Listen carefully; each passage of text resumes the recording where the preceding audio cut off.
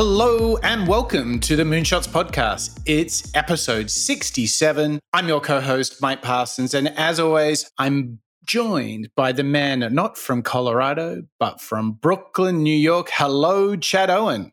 Yeah, coming to you from rainy Brooklyn, but I'm a little sad because we're closing the book here on our series on Jim Collins, but we've got a good show in store for you all.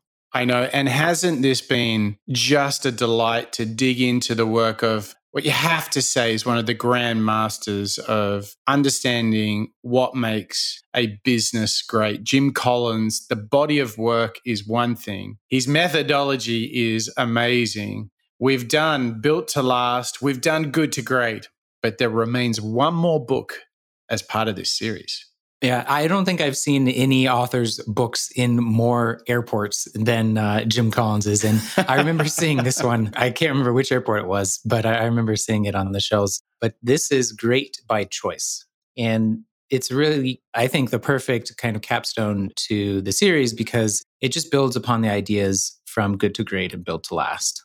It does, doesn't it? And I think it's a fitting book to end this series on because what's in store for our audience today, Chad, is the chance to understand what choices you can make, what we can choose to do to build a great company. And in the previous show, we've learned all about starting by asking yourself, what sort of culture do we want to create? And that was really encapsulated by that tale of how HP started. Was that not the best story ever, Chad? Just the thought that a company like HP could be started by two founders that were like, I know that we, like each other and want to go into business, but I'm not really sure what we're going to build. Yeah, so they had the notes of their first company meeting and they worked out their values, the kind of people they wanted to hire, and they had a side note, and we've deferred the decision as to what we're going to build. Mind you, this is one of the greatest product companies of the last 100 years. They didn't even get round to agreeing that because they wanted to build something to last, which is just really, really inspiring. But then Collins moved on to looking at what happened in companies when they seemed to be doing pretty well, and then they catapulted to greatness. Good to Great is perhaps his most popular book and the perfect prelude to what we're going to talk about today. But for me, Chad, Good to Great, the best story he tells in that book is this simple one of get the right people on the bus and get the wrong people off the bus before you work out where you're going. Because if you just don't have the right people on the bus, it's just not going to work. I thought that was my biggest lesson. What was yours from Good to Great? I like the idea of the hedgehog concept and find out what you do well and can return to time and time again, no matter what the market forces are telling you and everything else. The idea is that as a hedgehog, just curl up into a ball and none of the predators can ever get you because you're just a ball of spikes. But I think it's a fun metaphor. Now, we're going to dive into a world of Great by Choice, which is another turn in this narrative of greatness. And I think what's in store for us today is the chance to find out what are the sort of things that you have to do, what are the ways you have to behave, what are the ways you have to think if you want to build a company, if you want to make deliberate choices towards greatness. And the crazy thing is, as we're recording this, we're 1 or 2 weeks after the death of Kobe Bryant, and there was this really inspiring quote and a story around his greatness where he said, greatness is a choice. And I think that really sets us up for a really exciting hour together to find out what is it that Jim Collins found in his book, Great by Choice. What were the companies that he discovered that had this special superpower of doing things? And I think what really sets Jim Collins apart outside of the great work that he writes, Chad, it's how he gets there, isn't it? It's how he cracks these huge insights. Anyone that's worked with us knows that we like working through rigorous processes. And this wasn't just some idea that he had sitting in an armchair. This is years and years, if not decades, of work and research that he and his team at Stanford had completed. And we have this great clip to kick off the show with the Charlie Rose interview, where he gets into the history of how he's done the research for all of these books. But why aren't you looking for the 10X companies? They had to already show you they were 10X companies. Yes, that's so true. You have to look at history. You have to look at history to find, right. So think of it as sports dynasties. Right. Okay. And you can take the 49ers of the 80s, and you could take Wooden and his great basketball dynasty. You take, Yankees at their best, whatever. Right. And you go back and say, these are our great sports dynasties. Now let's go back and look and see what made those dynasties during that dynasty era different than other teams at that time. That's the essence of our method. And so we're looking at dynastic eras, and we have to find those. You have to go back and find who actually won 10 NCAA championships in 12 years, and then study them. But that doesn't mean you have to rely on retrospective data. What we do, if you go into my basement, you'll see boxes and boxes and boxes and boxes of materials. We go back and find all the documentation from the time of the events. And so you're sitting there with Gordon Moore's 1965 Moore's Law article. You're sitting there with the documents and articles and materials on Intel in 1971, written in 1971. And what you try to do is you try to transport yourself back, and to the best of your ability, knowing, of course, we're all human, but you go back and you don't read articles written in 2001 about 1971. You go back and you read materials written in 1971. Of course. And try to say, what did the world look like to them then? Beyond articles, though, I mean, the data has to look, you only get the data from looking back. That's correct. All right. That's correct. And then, but then the leadership factor comes in because, I mean, John Wooden brought some. There was a reason. Yes. Now, can we call that, as some people would like to, an X factor, or can we quantify John Wooden? I don't know how you quantify wisdom. Can you quantify John Wooden? I mean, he actually did a lot of interesting things in terms of how he explained leadership and character and performance and his own demand of his players. Yes, he did. And all of that contributed to his championships. Extraordinary championships. What you can do is you can look at the behaviors and decisions that leaders made. Right. And correlate those behaviors and decisions with outcomes, and then ask which behaviors have higher correlations with outcomes. Why they made those decisions. Right. Why somebody would be driven to go to the South Pole.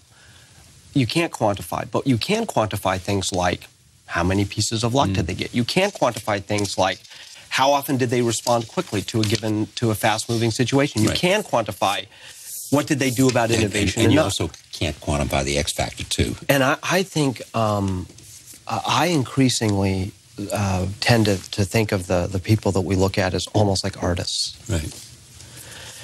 And if you were to try to imagine if you could do an interview with Beethoven and you were going to ask him, so why did you go through draft after draft to try to get that amazing shift from the third to the fourth movement in Symphony No. 5 to stop your heart? That you can't quantify, but that why, because I can. Okay, well, first of all, long clip, but how good was that? You can tell that he's extremely passionate. He's got a basement full of files from all of these companies. I mean, I can't imagine how many papers are down there.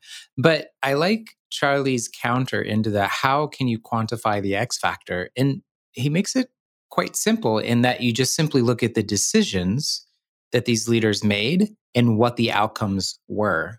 And I know it sounds overly simplistic, but if you think about it, it's kind of hard, certainly back in this, 50s, 60s, 70s, and 80s, much harder to do that because, didn't have the internet back then to categorize every tweet that someone sent out and recordings of conference earnings calls and whatnot. So yeah, I just really applaud Jim and the team for doing this research to find out what these leaders were thinking at the time and what the effects of those decisions were. Yeah. And as a sidebar, I think there's a meta learning in this, apart from looking for that wisdom and making the right choices. And I would say that I hope that everybody is getting something out of our show that might help them make better decisions. I think the other thing I want to point out on this, as I was saying, this sort of meta side of things, is that why is Jim Collins' work so good is that he goes back to 1971 to look at a dynasty and to read what was written in that time about that team and comparing it with others. Like, he literally is forensically going back to isolate the culture, the behaviors that informed the decisions that were made towards greatness. And I think that the advice I would give to all of our listeners, in everything we do, we should aim to be forensic. Don't guess your ideas. Know that they're the right thing. Do the work. Be disciplined. Don't chance your hand. Really dive into it.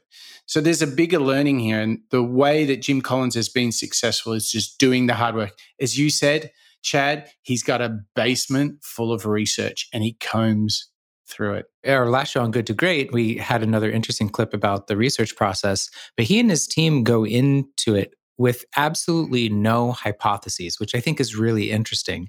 And they make the data speak for itself. So they don't go with any biases, or as best they can, or preconceived notions about what they might find, so that the results can speak for themselves. And there's some truly novel ideas that come out of it.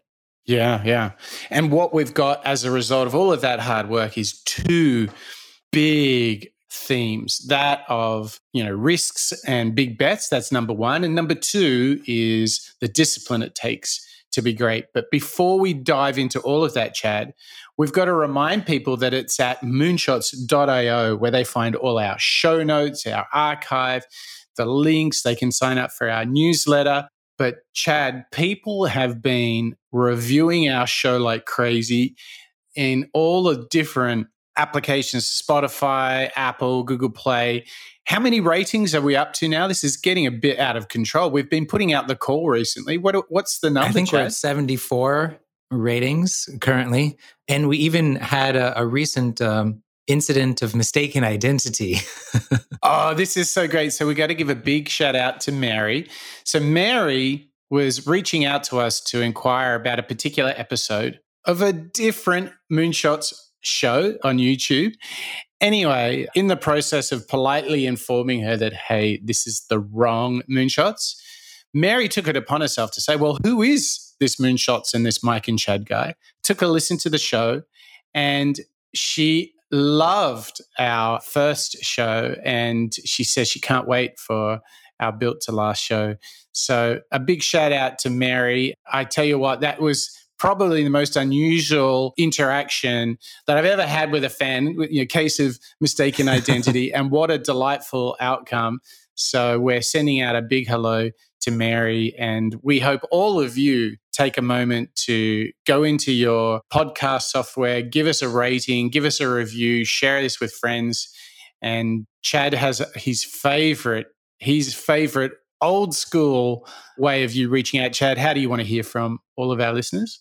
Yeah, you can just simply email us at hello@moonshots.io. Goes straight to Mike's and my inboxes. And we love hearing where you are, what you're listening to, and what you've thought about the show. So be sure to reach out and email us at hello@moonshots.io. Very, very nice.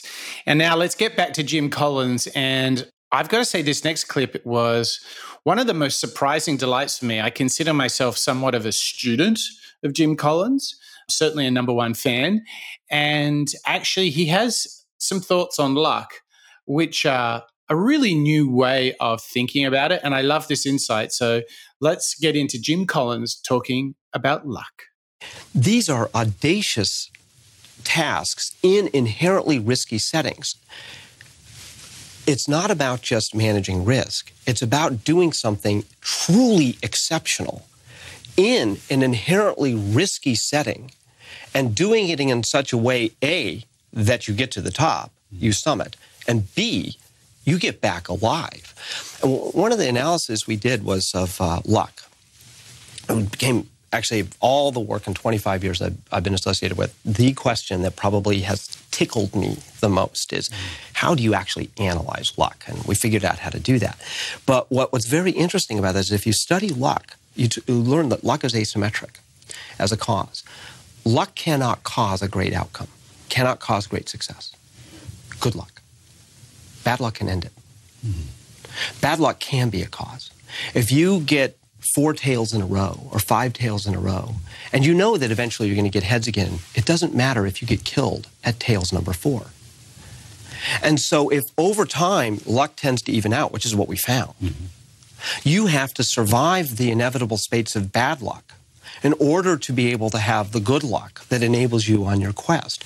And so you're on this quest, you're dealing with a lot of luck, good luck and bad luck, and there are very interesting things that they do with luck, and that became a fascinating journey for us to understand. But you've got to survive the bad luck, or it doesn't matter. Yeah, if you flip the coin 1,000 times, how many times is it going to be heads and how many times is it going to be tails? 1,000 times it'll come in somewhere fairly close to 500 each. Close. There'll be a little bit of statistical variation. So but that doesn't mean you can't tell us if you do it 5,000 times, it'll still right. It'll but come let's suppose you're going to get 10, and let's say tails is bad luck. Right. Somewhere along that 1,000, you may get 10 flips of tails. Right. What if 8 of them kills you? That's why you need to have 3 to 10 times the cash to assets ratio, because someday you're going to get 10 tails. You may need it when you get not 1 tails, not 2 tails, not 3 tails, not 4 tails, not 5 tails, or you get a really big bad piece of luck. He jumped right over it, but I don't want to miss it. He said you have to have a 3 to 10 cash to assets ratio, because the whole time I'm listening, I'm like, okay, so how do I survive the bad luck? And there you go. He gives you a formula, back of the napkin formula you can use to understand that. But I mean, I would love to know how they figured out how to measure luck. He doesn't tell Charlie, but maybe he'll come out with a book in which he does. I think what we can learn from this is we're often way too optimistic around cash flow. I mean, how many startups with good products die because of cash flow? I think that we often are so optimistic and we have just enough, when in fact he's saying, no, you need like 3 times as much. I mean, personal finance experts will tell you to have 6 months' salary in cash for a rainy day. And I think for a lot of companies, they just simply don't sit on that much cash. And so you get one bad flip of the coin that hurts. But what he's really saying here, bad luck can kill you, because you get 3 or 4 of those in a row, you need to be able to batten down the hatches. And I think once he makes it that clear and even gives you that number, it really does force you to think about, well, can we withstand multiple bits of bad luck? It's interesting how he advocates for being so bold on the one hand, doing something extraordinary in times of uncertainty.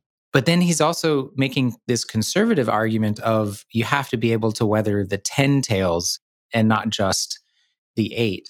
So that's an interesting dichotomy or tension. Yeah, and I think what you've just called out is why entrepreneurial success is so damn hard. You have to be bold and you have to be conservative simultaneously. And I think it really is knowing how to take a risk, right? Yeah, many people define entrepreneurs as people who manage risk as kind of their primary purpose. And yeah, so I think this is a very interesting way that Jim has laid it out for us. You have to find the healthy balance between the two, because you can't just sit on cash and not do anything, because you're not coming out with anything noteworthy or extraordinary, as Jim says. But you also can't take too many bets too recklessly, because then, you'll be out of cash.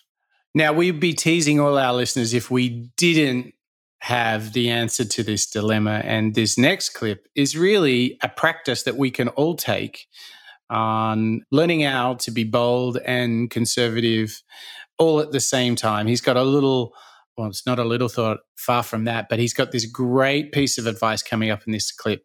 So let's have a listen to Jim Collins talking about taking a risk. So you're talking slow and steady. That's really kind of the key here. But what about risk taking? Because if you don't take that risk, are you missing out on a big opportunity? Yeah. Well, first of all, it's intense and steady, right? Because 20-mile marching can be intense in difficult times when you don't want to get out of bed and you still do your 20-mile march. So when we look at the empirical creativity, what we found is that they would do what we call fire bullets, then fire cannonballs. What that means is you fire a bunch of bullets to figure out what's going to work, Then you get your line of sight. You put your gunpowder in a cannonball, and you fire that cannonball, and that is your big bet. So you look at something like the iPod, which we write about as how it was a series of bullets, a series of small shots, bullet, bullet, bullet, bullet, bullet, and then finally, boom, cannonball. And finally, productive paranoia, real quick. The only mistakes you learn from are the ones you survive. So you should always have reserve buffers that you can endure shocks and go forward. Bullets and then cannonballs. How good is that? That is totally it. And Chad, we have to admit, we're swimming in a little bit of validation from Jim Collins, because this test and learn before you bet big is so much what we live and breathe. I mean, we are literally helping our clients test and learn before you bet big. Yeah, one of your mantras is don't guess. Stop guessing. Yeah, it really is. Oh my gosh. And here he is laying it right out after studying thousands of companies, bullets, then cannonballs. I mean, I can't say it any better. Yeah, I think he puts it to a visual metaphor, what's kind of at the core of the philosophy and how we work. And so we might be stealing that visual metaphor from here on forward. I think it's a really good one. Now, the other interesting thing is that Jim does invariably study larger companies. And I think that what we need to point out here is that the reason that he's drawn there is because it's not just an idea. This is something where an idea has been taken to, coast to coast, from continent to continent, and been done at scale. And actually, what he really defines greatness as requiring is the ability to build an idea out and to take it big. So this next clip is Jim putting this scale conversation into context and really reflecting on its relationship with innovation. So let's have a little listen to Jim Collins talking about innovation. One of the other things that I found really interesting in your book is the way you dealt with innovation. Because you sit in here and you put the television on in the United States, people talk about it's all about innovation. If we were more innovative, if we had a more innovative culture, but you say it's not all about innovation. Well, the evidence is quite clear that the pioneering innovators rarely win. So that's just fascinating data in itself. The most innovative, purely innovative, tend not to be the big winners in the end. Now, the winners are innovative, but if you really think about what's, and I'll speak as an American here, I've thought a lot about this question because we Americans tend to think that our trump card in the end is innovation. Right. I've come to the conclusion that we're wrong. Right. I believe we are innovative, so I'm very clear about that, but I think our great distinctive strength has been our ability to scale innovation. It's our ability to take an innovation and make it bigger and bigger and bigger, and to be able to extend it out and to have it reach more and more people. So if you look at a case like, say, Intel wasn't that it just always had the most innovative chip. It was the fact that Intel had this amazing ability to scale up and continue to double the number of components and continue to deliver it with great quality and excellence. And it was that combination of creativity and discipline, not just creativity, that really distinguished. Historically, I believe that is where America has really shined. We didn't invent the automobile, but we scaled it better. We go into industry after industry. It was our ability to make it big off of an innovation that really separates. I think the magical two words are in this clip, and I think it's creativity and discipline. I think that is at the core of Jim's argument, is that you can't just be creative or innovative, but you have to have that discipline to back it up. And so don't go anywhere. This entire second half of the show is all on that second one, discipline. But I'm curious, like for you, Mike, we live in this world of innovation. What's your reaction to him saying, well, it's just not all about innovation, or it's not the most innovative that win? Well, I do have a little twist on it that maybe scale is part of the innovation equation. Like if you've got a great idea, or maybe an idea can be good, but it's only once it's done at scale that it's an innovation. And I tell you, as he was talking, the thing I was thinking about most is like, what companies do we see the transition from a good idea to this innovation at scale? So I wanted to kind of turn it back to you and see, is there a company you can see at the moment that is on right now, here in 2020, on this journey of going to greatness through choice, who's learning how to scale their innovation. Does any company come to mind? That's a hard one. I don't know. I thought about it in the opposite context of a brilliant innovator that couldn't scale. And it's only because I read a biography recently, and that's Nikola Tesla. Arguably, one of the most innovative inventors in the world of physics and electricity, but like either his things got stolen or, bought or taken by someone else and taken to market. So take his namesake, Chad, and you have the very act of learning to scale innovation right now. It's Elon Musk. He is right in this moment. Can he scale this? Well, he's slowly proving that he can. I think some people expected more from him sooner, but I actually think it is certainly starting to pay off if you take a look at the numbers of vehicles that are rolling off of the assembly lines. It was like a dozen a month not that long ago, and now he's churning out hundreds and hundreds of vehicles. Well, we recently saw a massive spike in Tesla's stock because the naysayers finally said to themselves, you know what? I actually think they're going to start producing cars at scale. It's too funny that my mind went back to Nikola Tesla and you were thinking of Tesla, the company. But if you think about it, you'd say that Netflix and Reed Hastings, who we're going to be doing in a show in the not too distant future, you would say Netflix are really trying to work out if they can pull off Netflix globally, and it would certainly look like they're going to, then that's truly innovation at scale. I would say Peloton is in the very early days of this challenge, and they might not make it. I think Uber, on the other hand, has proven they can scale it, but what they haven't proven is, do they actually have a sustainable business? So I think what's so fascinating here is, unfortunately, Jim is saying the job is not done once you've built the prototype, the MVP, or the idea. Actually, if you want to play with the big boys, if you want to be great, it's about innovation at scale. Yeah, and a company that I think is at risk of, maybe being able to survive 8 tails, but not 10 is a company like Facebook. So, no one would argue that it's not been a hugely successful social network and company, but I think they're facing a lot of issues and problems, fines, regulations, and just, bad feelings on the part of not just the consumers, but, regulatory bodies and governments, or world governments even, that they may not be able to sustain their success and greatness.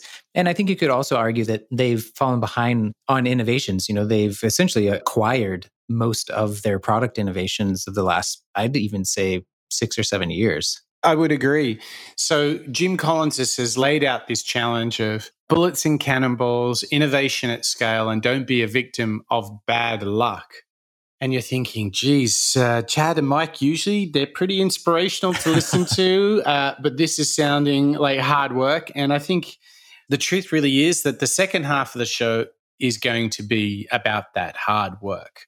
There's no shortcut to success. And whilst that's kind of a bummer to hear, there's no such thing as an overnight success. Haven't we learned that a lot on the show, Chad? Like every entrepreneur we get into, you realize they've been working on this their whole life. Yeah, every choice that they've made, to go back to your Kobe quote, was a choice for greatness. And in the second half of the show, we're going to dive into the second word of the kind of 2-word summary of what all of this is for Jim Collins, and that's the discipline. So it's not just the ingenuity, creativity, and innovation, but it's the discipline that comes behind it that makes it all work. And he even goes so far as to say it takes fanatic discipline to make it work. And here's a clip of Jim explaining the 20-mile march. Yeah. Let's talk about it. Fanatic discipline meaning what? What does that mean? Let's give this people a little. Well, so think about it. You're facing uncertainty. You maybe get hit with a health thing, or you've lost a job, or you're trying to build your small business, or you're trying to make the sports team. And you're thinking, what do I do to get up in the morning? How do I go forward? We came across this thing called the 20-mile march. And the idea is that if you want to walk from San Diego to Maine, you could either try to do big 50-mile days in good weather and then hold back in in bad weather. Or you could just, every day, no matter what, do 20 miles a day, 20 miles a day, 20 miles a day. I was talking with somebody yesterday who took this idea, because our companies all had 20-mile marches, 20-mile march, 20-mile march, 20-mile march, who was trying to make a transition from having lost a job to finding a job. And she said to me, I read your Fortune piece. I had a 20-mile march. I woke up every single morning and said, I am going to reach out to 3 contacts a day, every single day, like clockwork. Not 7 on one days and 0 on others, but every single day, 20-mile march. 20-mile march. Talk about designing habits for success. I can relate to this so much. I am so fanatical about waking up, about writing my diary, reflecting on my to-do list, about exercising, about even the ritual to go to sleep so I maximize my beloved time, fast asleep in bed. To me, when I look at my best self, it's when I've been doing my 20-mile march every single day, highly disciplined. When I look at myself at my worst, when I haven't delivered, it's been the absence of the 20-mile march. I can relate to this so strongly, Chad. I like this idea of consistently showing up. A word like discipline can have negative connotations, but I think he's really just saying, put your butt in the chair and do the thing and just keep doing the thing. It sounds really simple, but it's often much, much harder. It is. And I think there is a sort of a beauty of the 20-mile march, because whatever the things you commit to doing, you don't have to worry about the big thing of what's my legacy? Am I going to be successful? And am I going to be the best version of myself? All you have to do is get your ass out of bed, right? All you have to do is write your diary. All you have to do is plan your day. Like, there are some simple things, like that's the beauty of the 20-mile march, is that showing up is victory. And I think that's such a powerful starting point to discipline. And the beauty of that choice to get the hell out of bed, to not have that extra glass of wine at night because you want to be at your best in the morning. Or big thing for me is get my ass in bed before 10 o'clock. And then I don't need to set an alarm because I'll be up at 5:30, maybe 6 o'clock in the morning without an alarm. But it's when I go to bed at 11:30 because I watched a documentary or I watched something on Netflix, and then I'm like, oh, damn, technically I shouldn't get up till 8, but I got like calls starting at 8, so I got to get up at 7. And, then you've let it go. To me, march the 20 miles every single day is very powerful, but it brings me to this point of whatever is going to happen in the day, I'm in control of this. And there's this great speech by a Navy leader, and his central advice is make your bed every single day. And the talk that he gives around that is everything else might go wrong, but when you come home at the end of the day, you've made your bed and you can get back into it. I love that because it's like at least you controlled that bit, right? Well, this idea connects back to luck. By consistently showing up and doing these things, you're assured that you can weather some of those harder times. In some ways, I think what he's arguing for is this, pardon me venturing into philosophy for just 30 seconds, but there's this Stoic idea of equanimity. And it's essentially, keeping an even keel. So rather than, as he says, do 70 miles in one day and 0 the next, just do 20 consistently. And so if you can keep that consistency, it will just not only deliver more consistent results, but it'll give you the confidence that you can weather both the good and the bad times. Totally. And what's beautiful is in finding how companies made a choice to be great. Jim Collins has this great thinking about where to put your focus. So let's have a listen to Jim Collins with another piece of great wisdom. The really big thing that comes from the book is that the leaders who are facing forces outside of their control, as many of these leaders are. I mean, they have so many things that they can't control, that there are ways of exerting a sense of control in a world that's out of control. And by having that, insanely fanatic discipline and the empirical creativity and the productive paranoia, kind of all infused with that ambition bigger than yourself, allows you to navigate a world that is out of your control and do really well in it. So to me, the biggest lesson from all of it is your performance, or the performance of your community, or the performance of your organization isn't determined by what happens to you. It's determined by how you lead, the choices you make, the behaviors you bring, and that even in extreme environments, that's true. How many startup founders and CEOs need to take that quote to heart? I know. And the thing is that the things that are outside of your control are often bigger. And so therefore they're big and you don't control them, cause you more stress. So like focus on your own 20-mile march, right? Because you can control that. Like your choice to wake up and make the bed, to write the diary, to plan the day, that's all a choice. And the crazy thing is if you do make those choices and you do get those things done, you feel great. There is nothing better for me of arriving in the office to see the team and to know that I have woken up, worked out, written my diary, worked deeply for maybe 45 minutes to an hour, and I arrive into the office and I feel fantastic. And it's 9, 10 o'clock. That is the best feeling in the world. They were all my choices. So whatever chaos unravels throughout the day, I still have this starting point.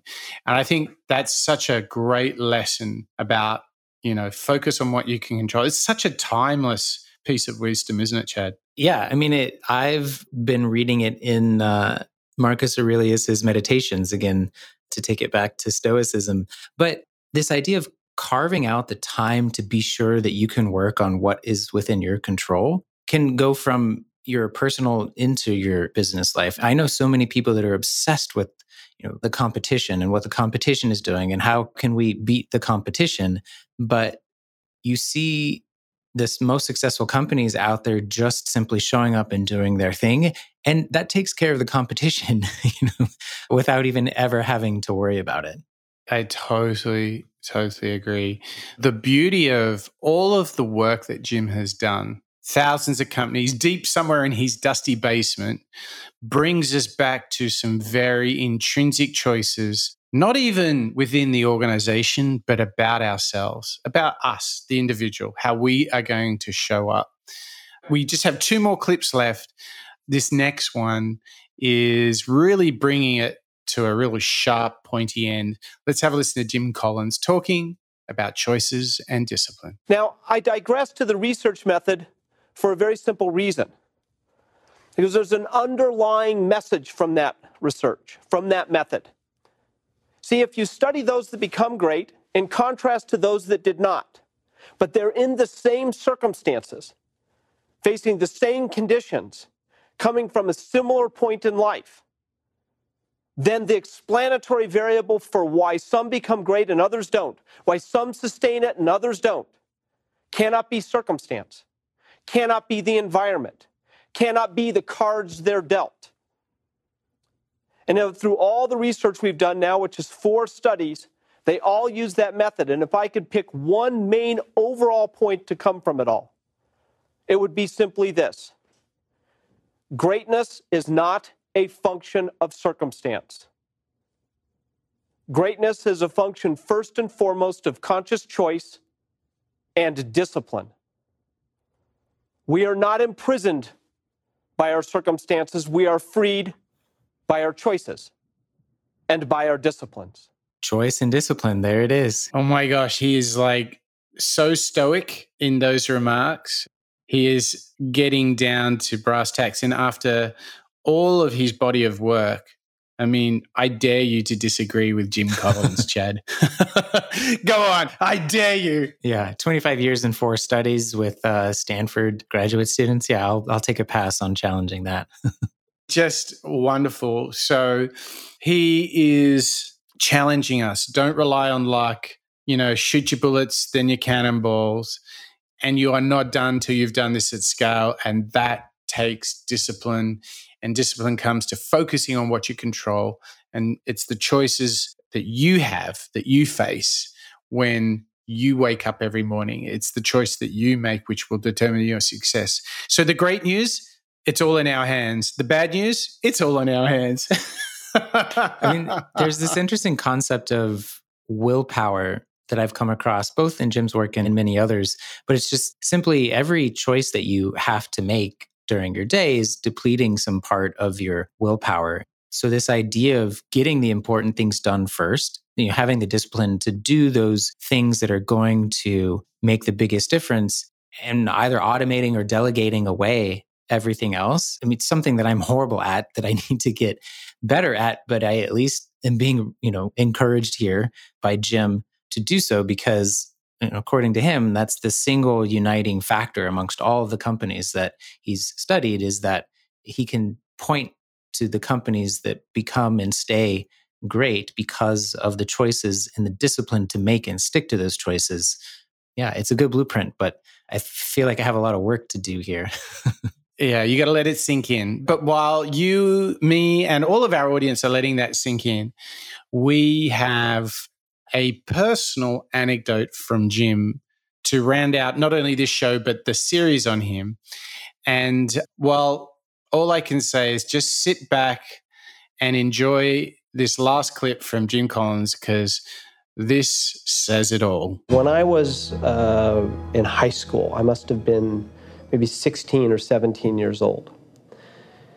And I went rock climbing in El Dorado Canyon, near where I grew up in Boulder. I'd been climbing about 3 or 4 years, and I went to do a climb called T2. Now, at the time, T2 was a relatively difficult climb. And I went at it with a kind of an arrogant lack of preparation. And I hadn't prepared for being able to do certain kinds of finger cracks. I'll figure it out when I get there. And I also didn't pause, and this is that thing about boldness and discipline, I didn't pause to really double check all my systems. Okay, so I'm on the 4th pitch. I'm about 400 feet above the ground. I'm going across this slanting crack system that I started to have trouble with, and my forearms started to engorge with blood and lactic acid, which means at some point, even if you're on a big hold, your hands are going to melt off. Okay. And I'm about to fall. I'm 400 feet above the ground. But it should be okay because there's protection. I'm tied into the rope. I may take a fall, but I'll get caught. For some reason, and to this day, I still don't know why, my brain triggered that I should look at my knot. And I looked down at my knot. My knot had come untied. I had made the mistake of never really thinking about the best knot for certain types of situations, and I tied him with what's a bowline. Now, the advantage of a bowline is it's easy to untie, right? The disadvantage of a bowline is it's easy to untie. It had come untied as I kept moving across, and it is just hanging in my harness. I'm seconds away from falling, only now I will die. I will die if I fall off. My forearms are melting. And the knot had come untied. And so I called down to my partner. I said, my knot came untied. What is he going to do? He can't do anything. He'll just watch me fall to my death. And there was an old fixed piton in the rock that we put there from the first descent, an old soft iron piton. And I looked at it, and I probably had 15, 20 seconds before my hands would unwrap, if that, maybe 10. I took a runner, and I clipped it into the piton. I clipped the piton into my that runner into my harness, and just went, please hold. And I let go. And it held. Okay. I put in a backup. I grabbed the knot, retied it, went to the ledge. I didn't convulse. I was very calm at that moment. When I got to the ledge, I went into convulsive shaking. I was sick to my stomach for days because of the whatever happens chemically. What I learned from that is 2 things.